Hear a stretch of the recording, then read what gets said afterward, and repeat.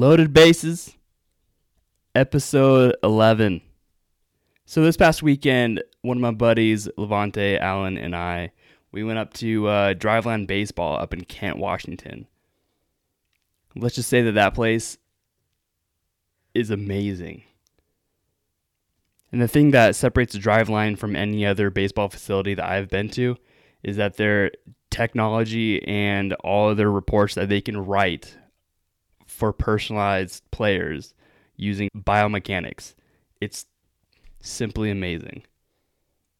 Also, this past week, I helped out Blast Motion on Twitter. They actually had, it was kind of funny, they had 9,900 and I believe 90 followers, and I saw that as a perfect opportunity to get them to the 10K, and we got it. And thanks to them, they sent out a Blast Motion hat to me, and I will be making a video about their products as well. So with that being said, let's just hop into this interview. Travis Fitta, let's go. Loaded Bases. I have Travis Fitta here. How's it going? Not bad, man. How's it going? Oh, just trying to not die from COVID. Same. So during quarantine time, have you been staying busy?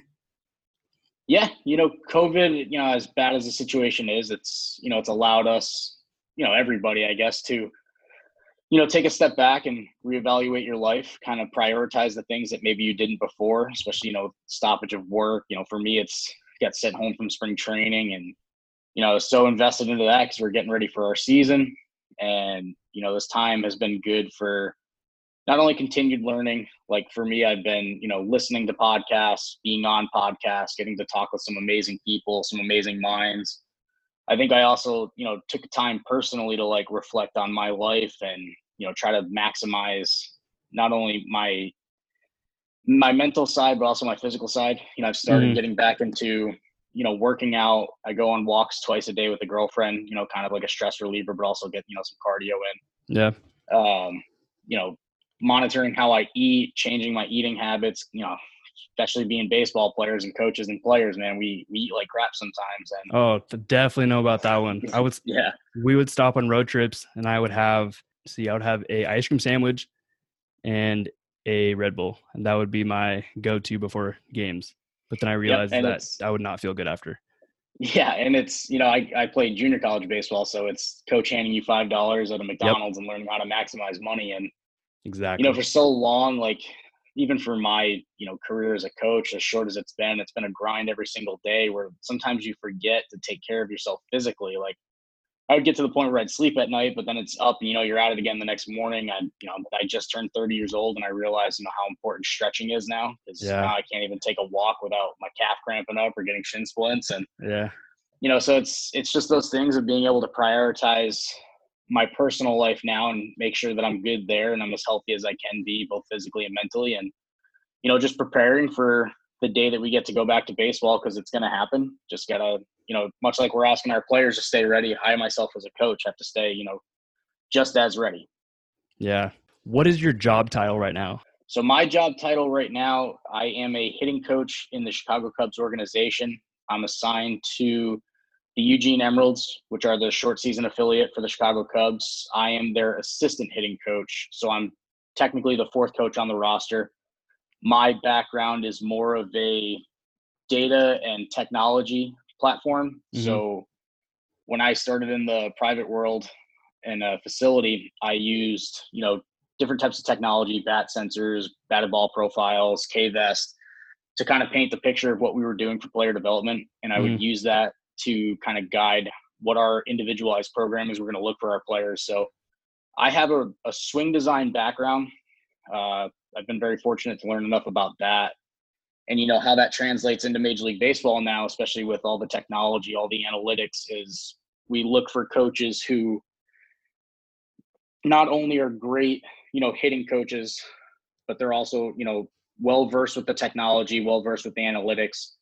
They're good relationship people, because at the end of the day, like, everything that we do is great, but it doesn't matter if you can't build relationships with players. You can't build that trust to get them to make changes, or, just to believe in what we're doing as an organization. So, I kind of grew up in this game being one way.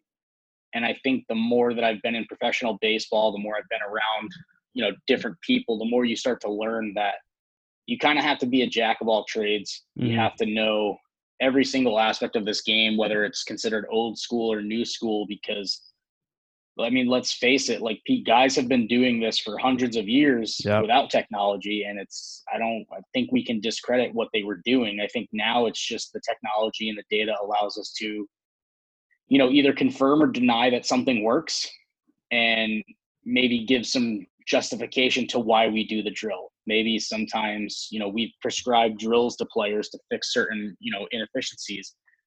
Maybe I don't think that sometimes we've known exactly why we've been doing it. We just know that it worked. So now we're able to kind of, validate that.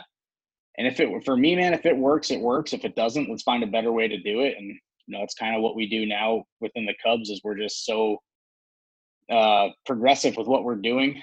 I think we're just trying to validate everything. Like, every hitter's different, and then they all have their own tweaks, like for hitting. Yeah, absolutely. Do you take video of the players and then go over them, like, for their hitting profiles? Yeah. So everything that we do, especially, once you get in professional baseball, and, these organizations are very, very wealthy, and we spend a lot of our money on, the top technological pieces we can get. And, cameras is no different. Like, every single swing a player takes, whether it's in practice or in a game, is monitored by cameras. It's broken down. I mean, even in the cages, the hitting coaches have their phones on them, and we're taking, different angled videos that sometimes our camera setups don't get, or we just kind of want to focus on one part. So, you've seen coaches around cages, they stop, they get in this position, take video of players. And, I think video is super important. I think, sometimes biasly as coaches, we can see certain problems, like, say a player, pops one up to the top of the cage, and, there's so many cues for that. And guys just kind of resort to, oh, well, you dipped your back shoulder. And it's like, every coach is very good. We're here for a reason, but I think sometimes we see things happen one time, and that kind of confirmation bias just leads you to believe that over and over again. And I think the cool thing about taking video, especially, on the spot video with a phone, is you can really break it down, especially with today's, iPhone. I can slow-mo everything, and we can really deep dive from there. And it just kind of allows the player and the coach to have a moment to go over video really quickly, maybe in between rounds, talk about, what did we feel? What did we see? Here's what I'm seeing. Hey, have you saw this before? Because even, for players, like, these guys are extremely smart, and they're going to be able to tell you exactly what happened in their swing, exactly where it broke down. And, your job as a coach is, you're really just kind of a support system. You're there to either confirm that, or, maybe possibly point out something that maybe you see. And, it's such a joint effort, but video kind of allows you to both be in the room, both have a say. And, that's one thing I'll say about the Cubs and what our culture is, the players are at the heart of what we're doing.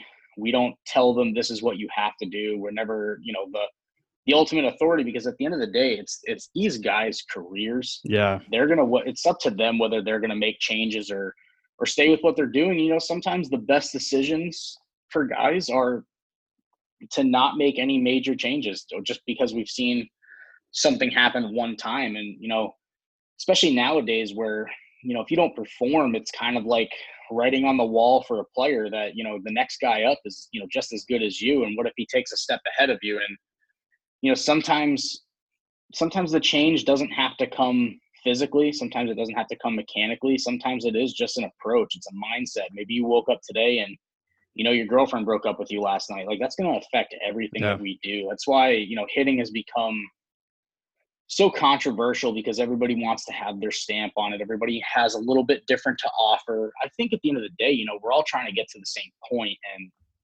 no piece of technology is going to be more important than, I think, the coach-player relationship. Because like I had said earlier, like, if you can't build relationships with guys where, in the best of times you're supporting them, and in the worst of times you're supporting them, and they really believe that you care about them far beyond what they can do on a baseball field, it doesn't matter what you or I see. All that matters to that player is, do you care enough? And I believe if you do and they believe that, they're going to be willing to try different things. So, I know I'm kind of getting off the camera thing, but No, I just think it's so important to understand that everything that we do has to come back to, can you build a relationship with a player? Can you gain that trust? Because if you don't have that, it doesn't matter what you have technology wise, what your background is, what certifications you have. That's a lot of, your own personal growth. For a player, it's, can I trust you? Do I care about you? Do I know that you care about me? Yeah. If that's the case, they're going to buy into pretty much everything that you're willing to tell them.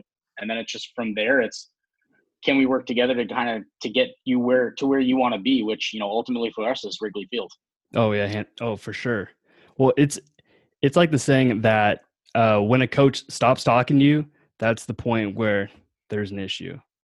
I mean, because I had a coach back growing up when I was like 14. Actually, he started coaching when I was 12. So like 12 till I was like 15. And he was on my case about absolutely everything. And there was a point where I realized that he would not be that way with anyone else because he expected the most out of me. And he cared that much to put in all that time and effort. And then that right there had me feel that, okay, like I can do this. Like, I'm going to listen to him. Baseball's mental. Like, it's crazy. I tell you, man, the further along that I get in this game, the more you meet, some great players, great coaches, the more you realize that these guys can all do this hitting thing. Like, yeah. To be honest with you, I don't even know why sometimes we exist, because I'm telling you, these guys can make the smallest correction on the fly. I think, what people kind of misconstrue as being like the authority of being like a professional baseball coach. And it's, by no means do I want to discredit anyone, because guys have worked, their ass off to get to this point, and they deserve it. Everybody's gone through the interview process, which that'll tell you enough whether you belong here or not, because you have to get through some pretty impressive people to get this job. And, but the more you learn, the more you really are just here to kind of guide players in the right direction. And, for me, like, I feel like even if I only know 5% more than the player, that's okay. Like, I'm here to guide you down the right path. I'm here to give you my opinion. I'm here to show you, what I know. And at the end of the day, like, I learn so much from players, because you're never going to encounter the same hitter, twice. Like, I may have guys that fall into certain brackets together, but this kid is going to be different than this kid, and I have to treat that as such. So, like I said, the further along you go in this game, I think the more you realize that your job really is to kind of be a jack of all trades. I have to be, a counselor. I have to be a coach. I have to be a cheerleader. Like, you have to do all of these things, because that's what your players require out of you. Like, you're going to hear me harp on this a lot, and I do this every time I talk, is, you have to build relationships with guys. And at the end of the day, that's what it really comes down to, because trust is a big thing. The trust is huge. And I hear people talk about this all the time. And, I was blessed a couple times now to meet with Andy Haynes, who's the Milwaukee Brewers major league hitting coach. And, his big point in every presentation he does is, you have to do your homework before you ever have a conversation with a player. And that's, you have to know everything about this player for the hopeful chance that you get 10 seconds to talk to this player when he turns around and asks you what you think or what you see. Because, far too often I see it, especially at a youth level, high school level, is a player will turn around. And, I was the same way when I was a player. Like, hey, coach, what do you see? And the common answer I hear, the one that I heard the most, was, take another swing and let me check it out. And to me, what that let me know was you weren't really watching. Yeah. And, you can be standing out there, and I think everybody's guilty of this. I am too. Like, sometimes you get in cruise control mode, and you're watching swings, and, you're not really locked into what you should be locked into. And, sometimes you got to snap out of that real quick. And, now, being in professional baseball, like, believe me, my attention is 100% go, because you don't want to miss anything. You have to do your homework on these guys. So when somebody turns around and says, hey, coach, what do you got for me? Believe me, this is the thing that Andy told me, was, you better have an answer for something.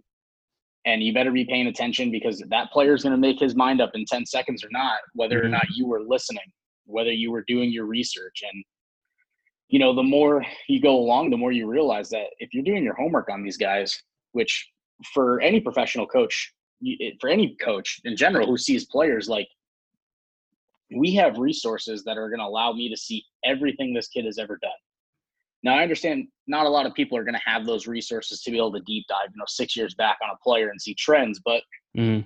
I do. So it's my responsibility to know these things. And, if I don't have an answer when a guy asks me a question, I'm in trouble, because that's just like players talk, man. Like, if players go back to the locker room and like, hey, this guy doesn't pay attention to anything, doesn't care, doesn't know anything. I asked him a question. He said, hey, take a couple more swings. Like, that's going to grow throughout a locker room. Yeah. So for any coach who's trying to get to that position, man, like, you have to prioritize people first. Like, yeah, you're a baseball coach, you're in baseball, but really you're in a people job. This is all about working with people, working with players, working with other coaches. Like, I have bosses above me who I've got to perform for. So Mhm.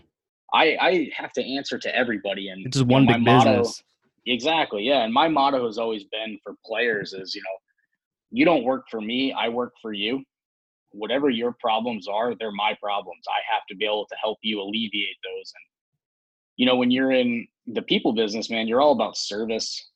And I think, especially for, my background, people that kind of are like me and think like me, like, I place people so far ahead of myself that, like we talked about in the beginning, like, I don't really Yeah. take care of myself as often as I should, but that's just because I inevitably put an emphasis on taking care of the people that I need to take care of. And that's people that are below me, people that are above me. It's my players. Like, we're all in this together. And then at the end of the day, you just got to try to be the best that you can be, and don't have any regrets. Don't have any fear of failure, because every single day you're going to fail. I mean, Oh yeah. I would like to believe that I'm really good at what I do, and I definitely deserve to be here. I can tell you right off the bat, one of my flaws is throwing BP. Like, my BP is borderline trash. Okay. Funny you say that. Okay. So in high school, I could not throw BP to save my absolute life. You think about it and you throw it. But from the outfield, I could throw on a line to home. Yep. But So BP, now, that's so hard. yeah. That's so So hard. now think about all that time that you have spending thinking about, I have to throw this over the plate. And then, I look to my right and there's all three of my bosses. There's Theo Epstein. David Ross is checking in on the minor league side. Like, there's a lot of Yeah. eyes. And, for me, like, it'd be easy to hang my hat on the excuse of, I tore everything in my shoulder and my elbow when I was in Yeah. college. But at the end of the day, like, my BP is something that is not great. It is what it is. But for me, I think early on in spring training too, like, my girlfriend knows this more than anybody, is I would call her, after a bad BP day, and I'd be like, thinking I just have to quit. Like, I'm done. Over BP. If I can't throw BP, like, what good am I? And, she's the one that's always like, I'm pretty sure the Cubs didn't hire you because you were an excellent BP thrower. And, That's valid. it's like a thing as a coach though, like, especially when you're trying to, like, really drive home the point and Mhm. prove to these guys why you deserve this job and why you got hired. And, I took BP to heart. There was times I think the first guy would step in and I would hit him in the shoulder on the first throw. And you're just like, okay, it's going to be that day. Yeah. But, those are things that I can work on. And I think those, as a coach, I have to be able to put those bad days behind me really quick, because if I'm Mhm. asking my players to be able to forget a lot of things and just get up there and battle, I got to do the same thing. So, no one's perfect, but, I show up every day. You're going to fail. You're going to have your bad times. But if your heart's in the right place and it really is focused on players and they believe that, believe me, I have guys now that when I call them, they're like, hey, can we go back to work so you can just hit me in the shoulder with a pitch and we can just get over it? And it's like, Honesty. it's the stuff that makes you laugh now. And it's like, you realize that they understand that you care. Yeah. So they're just like, I don't care. Just throw me what you can throw me. And then if you can't throw anymore, we'll get somebody else in there. Like, at the end of the day, like, that's really what it's about. It's about a brotherhood. You build it, whether you were a player on a team or you're now as a coach on the other side, like, you don't forget that you're in this together with those guys. And, Mm-hmm. that's the stuff I miss the most. It's coming up. Baseball's coming back. We just got to have faith in that one. So tell me, how did you get to become a coach for the Cubs? How did that process happen? Well, it's not really as long as I guess everybody would think it's been. So, I fresh out of high school, I joined the military. So I was in the Army for 6 years. I did a deployment to Iraq. I've loved baseball since I was a kid, so it's kind of always been there. But after high school, I didn't really know what to do, so I joined the Army.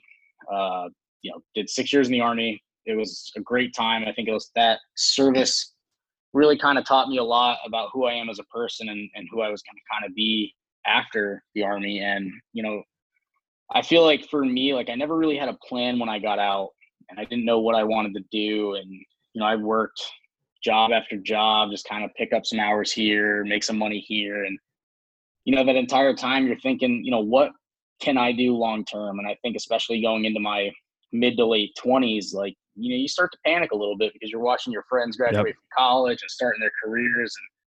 And, here I am not knowing what I want to do. I know that I have a passion.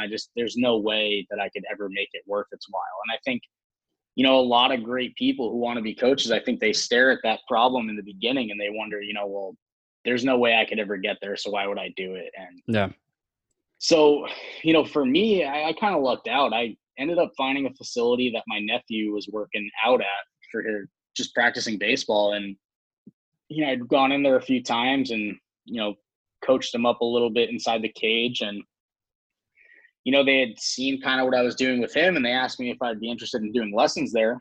And I started doing lessons, really started working with youth hitters, some high school age guys. And, we were making a lot of noise. Guys were getting really good. And, I really kind of loved what I was doing as a coach, kind of helping, kids. So that summer in 2018, I coached my nephew's AAU team. And, it was really fun being back on the field and coaching on the field environment instead of just being in the cages. And I love that so much. But for me, it was, how do we take it a little bit higher? Like, how do we start working with, some better athletes, some older kids, some college guys? And so after I kind of coached, locally at the facility, I got a chance to go to Texas and be offered a job as the director of hitting at the Texas Pitching Institute, which is kind of cool because that place, didn't have a hitting program, and I had to build one for the ground up. So and it was good for me because I was able to take some time to really, deep dive and research and create a hitting program that was, centralized in traditional player development, but it was also the first time we were going to expose ourselves and our athletes to technology. And we were able to get a Rapsodo hitting unit. We were able to get a blast bat sensor and, really use those pieces of technology to kind of shape what our programming was going to be. And, at the core of it was going to be really individualized training programs where not one athlete or two athletes were going to do the same thing. It was everyone's going to have their own individual plan based on their needs. And, for me, that was my first time really being immersed in the data and the technology. And, I found it super beneficial for training athletes. It kind of just allowed us to, like I had said, confirm or deny what we were seeing, really create buy-in for athletes. And, I was there for a little under a year before I got a chance to go to Next Level Academy, which is in Alabama. They have an actual academy team, and they host the summer team, the Triton Rays, there. So I got in kind of right on the backside of the academy season. And I was going to be, the director of hitting there also to run their hitting program for their academy guys who stayed during the summer, but then also coach their summer team.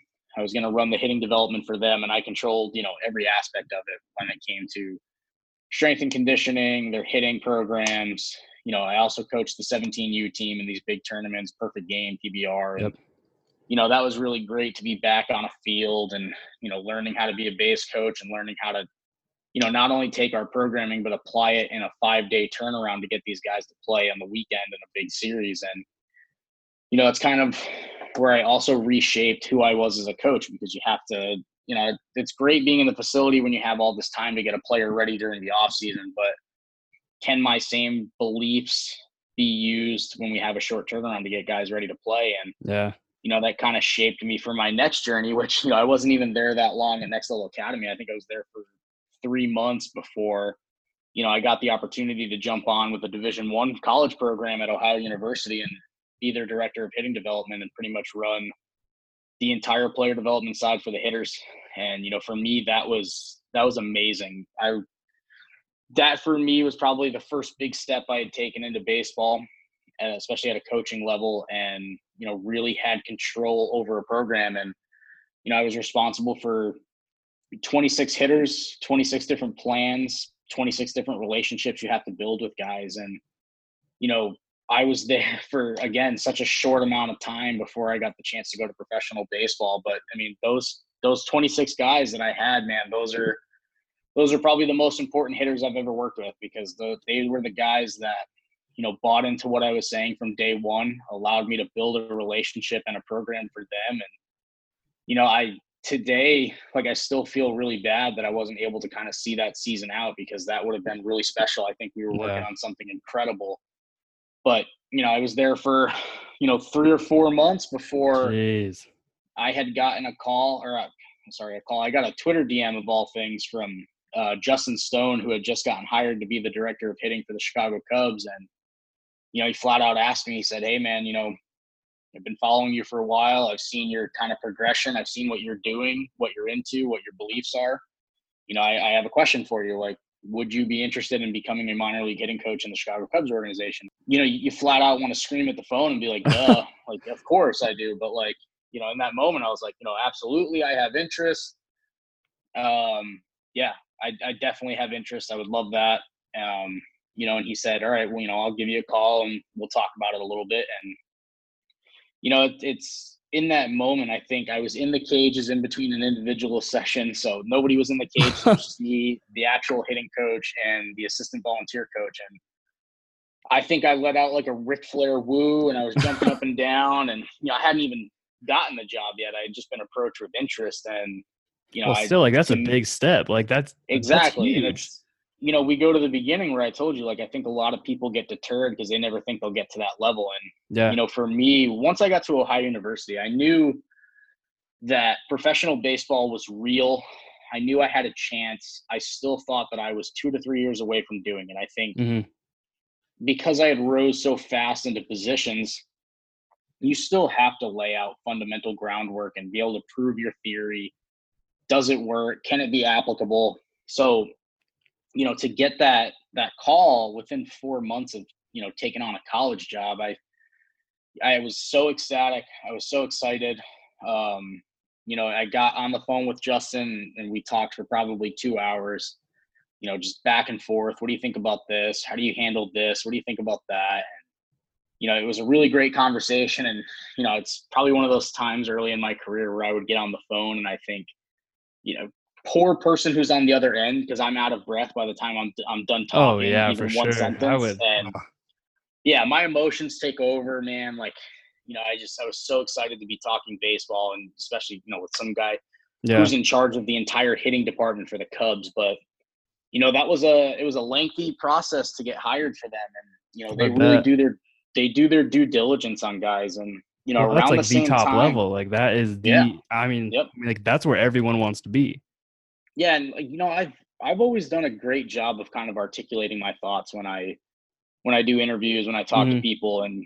But with the Cubs, it was such a lengthy process that sometimes, I thought oh my God, it's just another step you got to go through. I'd just been so good at talking myself into jobs because I was good at articulating my thoughts. And the Cubs were like, whoa. You got past this part, but you got to get through this part now. And there's still 9 more parts after this. And it's wow. Okay. So, you really got to be ready. But, it was during the time that I was talking to the Cubs that all of a sudden I was getting hit from the Chicago White Sox, the Minnesota Twins. I had talked to the Texas Rangers. I had talked to, a couple other teams on the side that all of a sudden they just started popping up with interest. And they got wind of it. Yeah. And for me, it's it's one of those moments where I remember calling my mom and she was like, what the hell are you talking about? And I was like, because I love my mom. Yeah. She understands, the idea of baseball, but she just doesn't understand how people get paid to do this. Yeah. So, The one Getting thing my paid mom does, for a yeah, hobby and passion. the one thing my mom does understand though is if you say the word baseball and Chicago Cubs, she knows exactly who that is, and her jaw hit the floor when Wow. I had even told her that that was possible, and she was like, "Wow." So around this time, I'm talking to 6 different teams, and still in the back of my mind, and my girlfriend can attest to this, like in my head, there was no other team. Oh Like yeah. I, I, Yep. I wanted to, and you're talking. I grew up in Pawtucket, Rhode Island. I'm a huge Red Sox fan. I grew up in Boston. That to me is probably the only thing that would ever override any decision I ever make, Yep. because I just have such a love for Boston. But in my head at that moment, with who was taking over there, with Justin being there, and me being such a big fan of what Justin had done his entire career and what he was getting ready to do, like I knew I wanted to be a part of it. I knew there Yep. was no other team I wanted to be a part of. And when I finally got through the entire process, I got through the interview. I was fortunate enough to go interview at Wrigley, and I interviewed with the director of player development, the senior director of player development, Justin. I interviewed with R&D. I had to talk with, I mean, I didn't have to, but I was fortunate enough to get to talk to Theo for a little Mm-hmm. bit. And you start to realize that, this is real. Like, this is a Yeah. business. Like, you better be able to, whatever you say you can do, you better be able to do it. And, that's for me where it became real. And I remember, after the interview, getting on the flight to go back to Ohio, so ecstatic, so happy. I felt like the interview went perfectly. I feel like I had great answers for everything, and just was able to articulate what I wanted to do and what I believe my strengths were. And then, the waiting period of like 2 to 3 weeks waiting for, anything, Oh any yeah. decision, any call. And Sweating bullets. yeah, I think about a week and a half, 2 weeks in, me and my girlfriend were out to eat, and I just keep looking at the table. I can't even process anything. And she's like, "What's wrong with you?" And I was like, honestly, I think I may have bombed this interview. Like, I don't think I did as well as I thought I was going to do. And, it was just such a waiting period. And then one day I just said, okay, the hell with it. Like, I still have to do my job here at Ohio. Like, I can't be like this. So I go to practice one day, and we're having an inter squad, just kind of some fall ball stuff. And my phone rings in the dugout. It's a text message. It says, Justin says, "Hey, can we talk?" Ew. Yeah, absolutely. So I head up into the stadium. I go into the office, and I call him and I say, "Hey, what's up, man?" And he goes, "Ah, you know." And I was like, "Oh crap, here we go." And he was like, "Yeah, so we loved it. We loved what you said. The guys really liked you. Yeah, we're gonna go ahead and offer you the job. Like, you're gonna be a hitting coach in the Cubs organization." Oh And I like put wow. the phone on mute, and I was like screaming. And so I take him off mute, and he's like, "Yeah, man. So we just went over, some specifics real quick, and congratulations." And I hung up the phone, and I went back down onto the field, because I realized, like, You can't first of just all, leave. I can't tell anybody Yeah. that took the job yet. Like, so I go down there, and I'm just like, you can see it all over my face, but I'm still trying to be cool. And the one of my buddies, Nick, the assistant coach, goes, "Who was that?" And I go, "Yeah, that was the Cubs." And they go, "Yeah, what happened?" And I said, I took the job. They gave me the job." And he's like, "Oh, cool." And it's like, "Oh, okay." It's just, all right, cool. So, but no, I mean, it was, they were extremely happy for me. I think, it sucked again, only being there 4 months and not really being able to see that season out. But for me, it was a no brainer with what we're Yeah. trying to do, what Justin's trying to do for the Cubs. And, I'm super glad that I took that job. Even, I got 3 weeks into spring training before we got sent home, but I can tell Yeah. you, like, the entire off season that I was working with these guys, and, being able to go up to Chicago and get in some training environments with other coaches, like, there's nothing like professional baseball. But beyond that, there's nothing like being a Chicago Cub. I think Oh, it's hands down, from what I've heard from other people, it is the best organization. These guys really take care of their employees. They take care of their players, man. Like, there's nowhere else I'd rather be. me being a diehard Cubs fan, it's awesome to hear that. I mean, like, I'm glad that I'm a fan of one of the best organizations in baseball. Okay, but if I was offered a job by any other team, only the Cubs would top that. Exactly. Yeah, I feel like everybody's gonna have, that team they grew up for Yeah. and they would do it. And I still think about this, man. Like, Okay. Had the Red Sox. Oh God. Question. What if? Yeah. So, as being a Red Sox fan, what if Mhm. the Yankees offered you a job? So I think there's like a perfect out there. I pretty much don't plan on ever shaving. So I mean, for So the people that Yankees are don't, out. so for people that don't know me or can't see me, I have a pretty luscious big beard, I'll probably take. rivaling I'll only take. Mike Napoli. I'll take a picture of it right now, so everyone Yeah, can see it. yeah. So for me, I feel like all joking aside, like the Yankees, historically great Yeah. organization. It's really hard to argue with what they're doing, and every situation has to be right. Yeah. The more I learn now, the more it's like you have to put yourself in position to not only succeed but also grow and be a part of something. And honestly, had even the Red Sox kind of been in contention when I was first getting into pro ball, I think the people that are in the Cubs organization, the people that I got to meet with, Justin being my boss and being the guy who personally hired me and personally retained and hired great new coaches, people that are experts in their field. I honestly, I would never go anywhere else right now. I think with what we're getting ready to do, once we're able to kind of roll it out fully and not have to go home halfway through, the next couple of years, I think people are going to be really surprised with what we do player development wise. Not only for hitters, for pitchers. I think we have coaches that are just amazing at all aspects of this, and it really is a team effort. Guys are working very hard. Guys are, we're constantly on meetings trying to push it even further and really get this thing off the ground as best we can. And, I don't think there's another situation out there that could quite be replicated with what we're doing now. I'm super proud to be a Cub. I'm super proud to be a Theo Epstein guy. I'm super proud to be a Justin Stone guy. Like, it's easy to see why these guys are the best. And believe me, as a Red Sox fan, I get my fix every single day. Yeah. David Ross is our major league manager. Yep. Big 2013 guy. And you got Napoli. Mike Napoli is our quality assurance coach. Theo, so, you got Theo, it's virtually Jed. Yep. And so the Red Sox are my favorite AL team. So so when Theo came over to the Cubs, I was ecstatic. And then just everyone coming over, Lester, like all of them, it was just it felt right. It felt amazing. Believe me, I was still a big Red Sox fan at this point when Lester signed with the Cubs, and I did not like it. I was a fan. I hated it.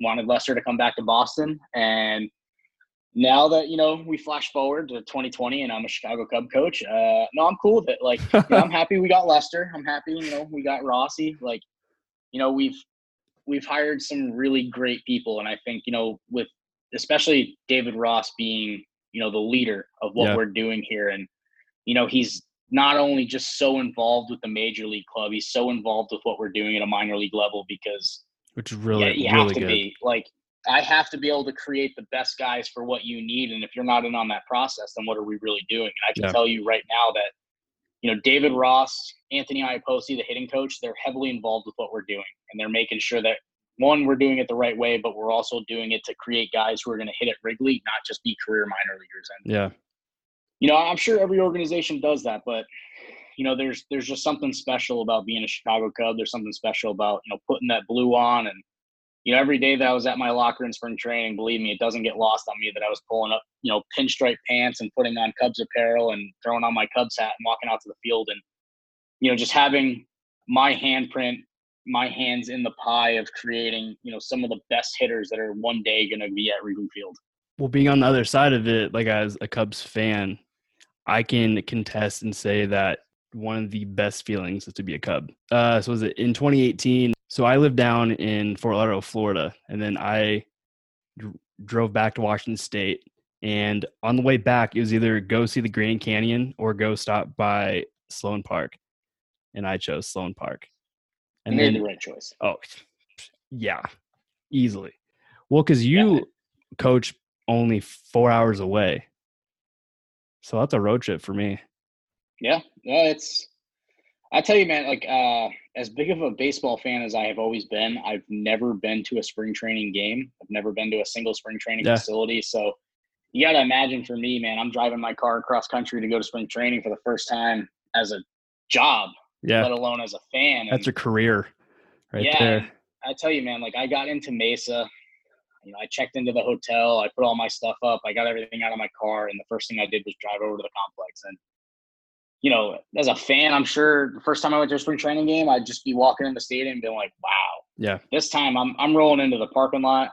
I'm going into the complex. I'm looking at all the fields. I'm looking at my locker. Like, for me, man, I don't think that moment is ever going to get lost on me. And just how hard that I had to work, and how fortunate I was to be in positions that I was to actually get to this point. And I have those pictures on my phone still to this day of my locker and the first time I was in there. And I get butterflies every time because as I don't want to say that like I don't belong here, but I just, in the beginning when I first started this, like I didn't think this was possible. I didn't think that I could ever get to this spot. And It's the feeling that you that's, made it. You yeah, made it.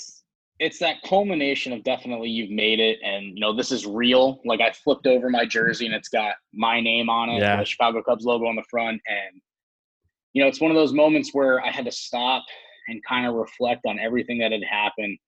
And then I talk about this all the time. Like, had I gone this way instead of this way, like, is this still possible? Am I still here? And it's hard for me to look back and really have regrets with anything that's happened in my life, anything that I've done, because feel like if I change any one part of that, this probably doesn't happen.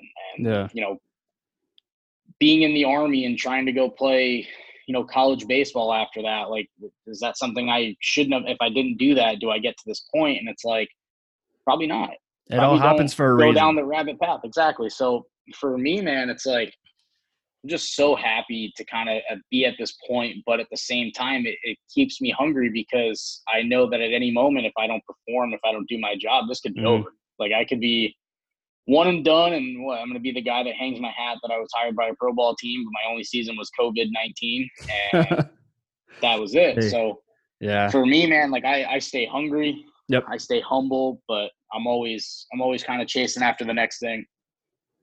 Well, I'm super glad that you're a part of the Cubs organization as a fan. Appreciate it. Yeah. So, do you have any final advice, like for listeners? For anybody who's trying to do anything, let alone coaching, like I think you have to formulate your plan. You have to figure out what do you really want to do. And, sometimes with guys coming out of high school, coming out of college, like you don't really know what you want to do. And that's, in my head, that's okay. Like I didn't figure out what the hell I wanted to do until I was 28 years old. And I'm chasing pipe dreams. I'm living out of my car. I'm taking jobs for literally no money. Like just trying to make it to this point where all of this becomes real. It becomes actionable, and it becomes something that I can call a career. I mean, for me, it's figure out what you're passionate about. And it's, no lie. Like, I feel like people say, like, find a passion and you can go get paid for it. And it's like, yeah. But really, like, I love the game of baseball, and I loved it so much that I was willing to go places and live out of my car and accept no money to prove that I could do it. And that's, I think, the big part that gets lost on people is, this is hard. Like, it's hard work. Like, not everybody is fortunate enough to get into pro ball, 2 years after they started coaching. Like, I was lucky. There are people that do that fast. for 10 years. Yeah, there are people that do that for 10 years. What age group did you coach at? I guess like when you started. When I started, I was working with anywhere from 5 to 13 years old. So starting coaching at 5-year-old kids to coaching single A professional baseball for the Cubs in 2 years. Yep, 2 years. That's absolutely amazing. And it's, it's one of those things where like sometimes I have to stop and remember, like I've done this for 2 years, but not to discredit just how fast I got here. Like people need to understand that, I would go to work, I would get home from the facility at 10 o'clock at night, and I would be up till 2 or 3 in the morning almost every night, researching, learning, hitting up other coaches, really trying to pick people's brains. And I think, that's where social media has been amazing is don't be hesitant to reach out to people. Like I hit up people all the time that probably are outside or were at one point what I thought was outside of where I should be reaching out to, because, why the hell would they ever answer my message or my thing? Yeah. And it's like, I was fortunate enough to be retweeted and commented by tons of people who I considered to be authorities on, certain areas of baseball. And, they took that time to really just tell me like, hey man, like, you're doing a great job. You're putting out really good, relevant content. Like, keep doing it. And it's like, I never failed to reach out to people to this day. I mean, I guess it's a little easier now reaching out to people because people kind of have an idea of who I am, but Yeah. my DMs are always open. Like, I get back to everybody. Like, Yeah. See, I am very thankful that you responded to this. Yeah. And if I don't, like, for real, just send me another message, because it's probably one of those times where like I saw it and then I put it back in my pocket because I was doing something. But I answer questions from, people all the time, fans, other coaches, other professional coaches. I answer phone calls and text messages for Little League coaches. Like, I don't care. Mm-hmm. Like, if you need the help, I'm willing to do it. I think that's, what we're here to do. And, my job now, like, I credit social media for getting me to where I got to, but now I use my social media platform to really just kind of reach other coaches and, give them what I don't believe that I got kind of coming up. Like, I'm very fortunate to be able to have people allow me to work in certain spots, but, I take a lot of pride in being self-made and doing this my way and the way that I wanted to do it. And, I didn't get people to kind of hold my hand or, help me out along the way when I probably definitely needed it the most. But, if I can do that for other coaches now, I think that's kind of where, being a guy who's a teacher, who's a coach, I mean, that's my job now, is to, coach players, but I also want to help coaches understand that whatever you want to do is possible. And you just have to be open to new things. You have to be open to that. But most importantly, like, you got to be okay with just sending people messages and seeing what happens. I send probably about 100 messages a day on Twitter, like, so I can get interviews right now. That's one. Yeah, I think, again, like, this with, like, starting a podcast and, like, just how scary that thought can be of starting anything new when you got, it's like a 2-year thought. Finally. Yeah, nothing to really hold your hat on. And, like, you're just trying to get people to get on. And not only that, but you're trying to get, like, good people to come on and talk. Like, the same thing for everybody, man. Like, if you want to learn something, you want to know about something about people, like, just ask, like, approach. Because my thing is, like, I kind of hate the idea that people just follow people and just see the information and that's it. That's good enough for me. As I saw it, now I can use it. And it's like, okay, but, like, if you really want to understand the thought process behind something, like, ask me. Like, I'm willing to tell you, like, what my thought process is and how I process things. And it might not work for you. Like, you may read my tweet and think that's gold, but at the end of the day, it's not actionable for you. So your best move would be to hit me up and I can tell you, like, oh, well, you have this, this, and this. Well, have you thought about it like that? And let's come up with a way that something works for you. And just, advice to everybody is, don't be afraid to reach out, because, I had that same thought starting out coaching, man. And for me, like, it's scary reaching out to people who, work at the pinnacle of what we're trying to do. Yeah. And thinking they're going to answer me with my 40 followers on Twitter and, who the hell am I? And I'm not going to waste my time answering this kid. But, like, the guys that did answer me, they really encouraged me to keep doing what I was doing. They gave me some pointers. And, it's funny because I've had conversations now with them for years. Like, we've become friends, that they were like, you do realize that I, like, followed you and answered you when you had 40 followers. And now here you are, this big professional coach with, 2,600 followers. And it's like, yeah, but, like, none of that, again, is possible if I don't try to reach out and I don't get encouraged. And I think, especially in today's day and age where everybody wants to put somebody down for some other reason because they don't think the same way, they don't like what you're doing. Like, my answer is that who cares? Like, I got so caught up in, like, caring what other people thought for so long. And, I think it's still important because you have to be able to know where you stand. But at the same time, like, honestly, I don't care. Yeah. Like, if you agree with me, awesome. If you don't, come at me with facts. Like, let's talk about it. Because I have no problem being wrong. Like, I discussed this on the podcast with Kyle the other day, was like, I'd rather be wrong, because once somebody points me in the right direction, man, I get motivated and I go down the hole trying to figure out right answers because I'm just trying to be better. Do you think that is a part of being a baseball player and coach? Get a hit 3 times out of 10, you're doing amazing. And you got to get used to being and fail. Do you think that that's, like, a big part of it? I think it's super important. I think, we tell guys all the time, like, this game is built on failure. Yep. You find me another profession in the world where you can only be right 3 out of 10 times and you're considered great.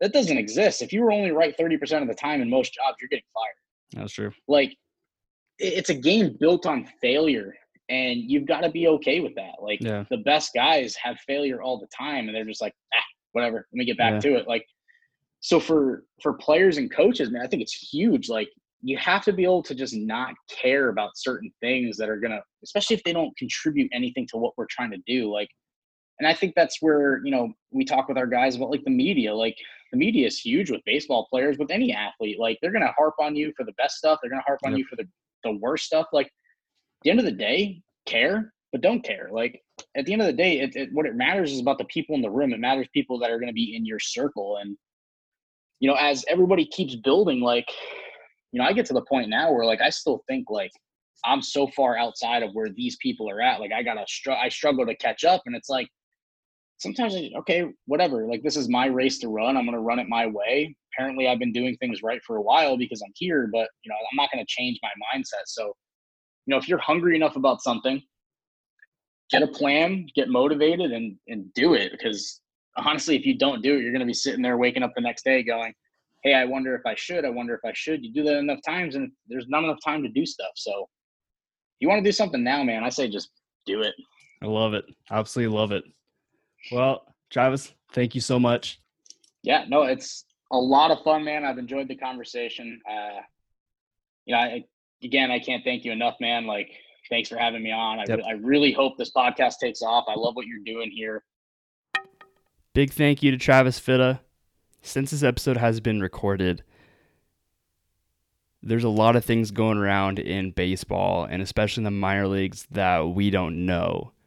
There's lots of teams across the whole entire MLB and their organizations who have had to let go lots of players and coaches due to the fact of COVID. So Travis, I wish you the absolute best of luck on your next adventure. As always, a huge thank you to Routine Baseball for many of the apparel that I wear throughout the episodes. Routine Baseball has got me covered. They started out of a basement producing tees, and now they're shipping apparel and accessories across the globe. And that's it for this episode.